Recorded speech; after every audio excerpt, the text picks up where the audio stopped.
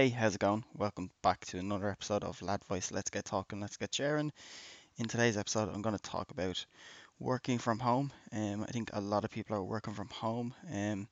Those of us who are fortunate enough to have a job still and have the facility to work from home, so that's something to be grateful for. But going to talk through, I mean, how you can remain productive and kind of promote a good working environment when you are working from home, because obviously it's different from your normal routine, and your routine is slightly disrupted to what it would normally be.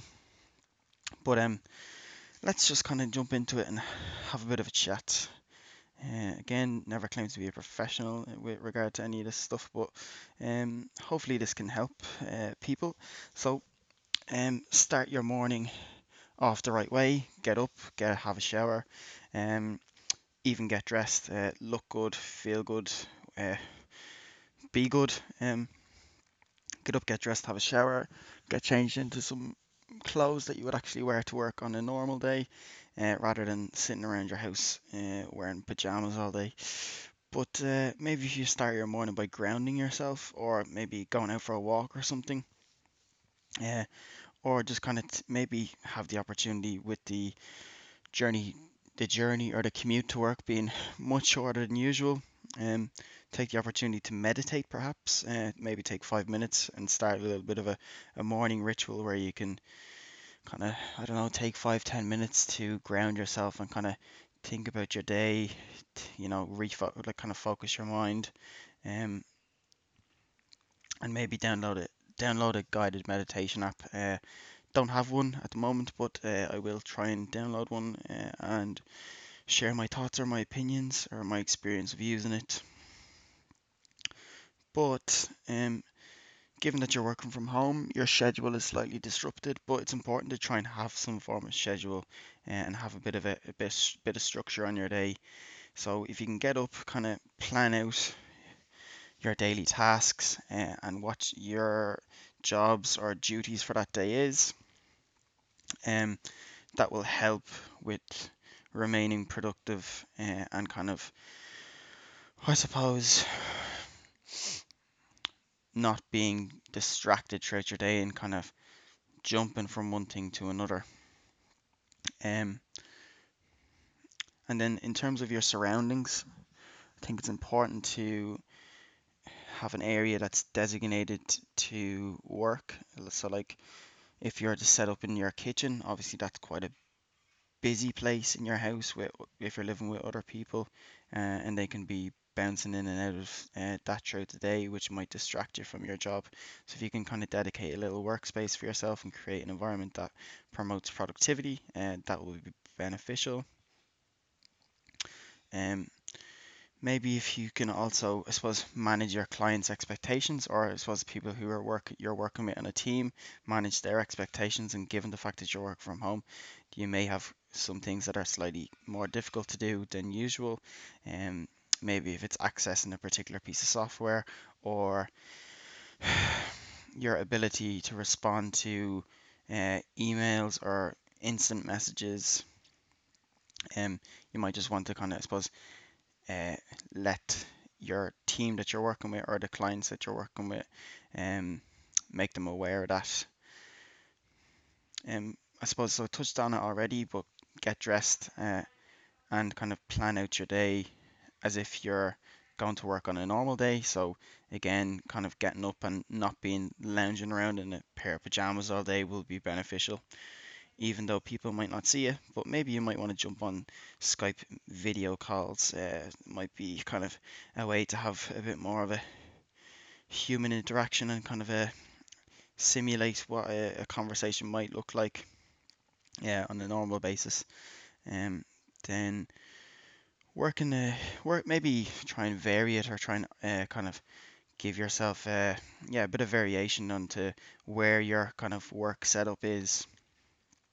Um, so whether that's in your I don't know, a room in your house that you've designated towards work, or perhaps even going out and even going to a coffee shop for maybe half of your day or something like that, that might just kind of help you with I suppose, not being stuck in a rut and in the one spot.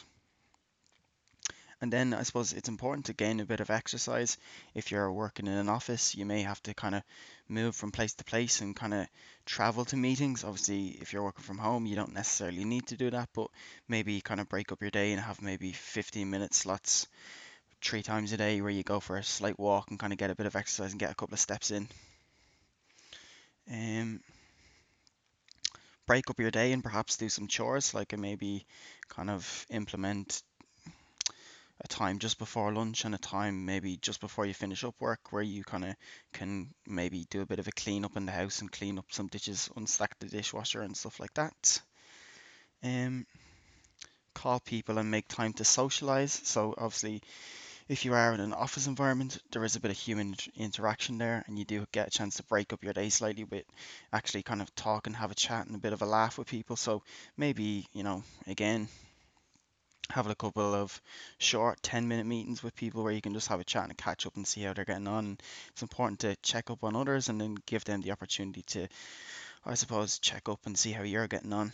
Um, Another thing would be maybe just to set little reminders or alarms, or again, kind of make use of your calendar that you can kind of have little reminders and prompts to get up, get active, have a bit of a move around, and not kind of get stuck in a slump where you're kind of sitting in the one spot for an extended period of time. Um, I think that's generally kind of a broad or a brief overview of kind of maybe some tips or tricks on how you can kind of promote a positive working environment when working from home. Um, so yeah, I think that is kind of it. I suppose maybe just to try and wrap things up, remind yourself that you're very fortunate to be in a position to be working from home, and still have a job, and still be able to stimulate your brain and have some form of structure on your day and something that can prompt you to get out of bed, something to get out of bed for in the mornings.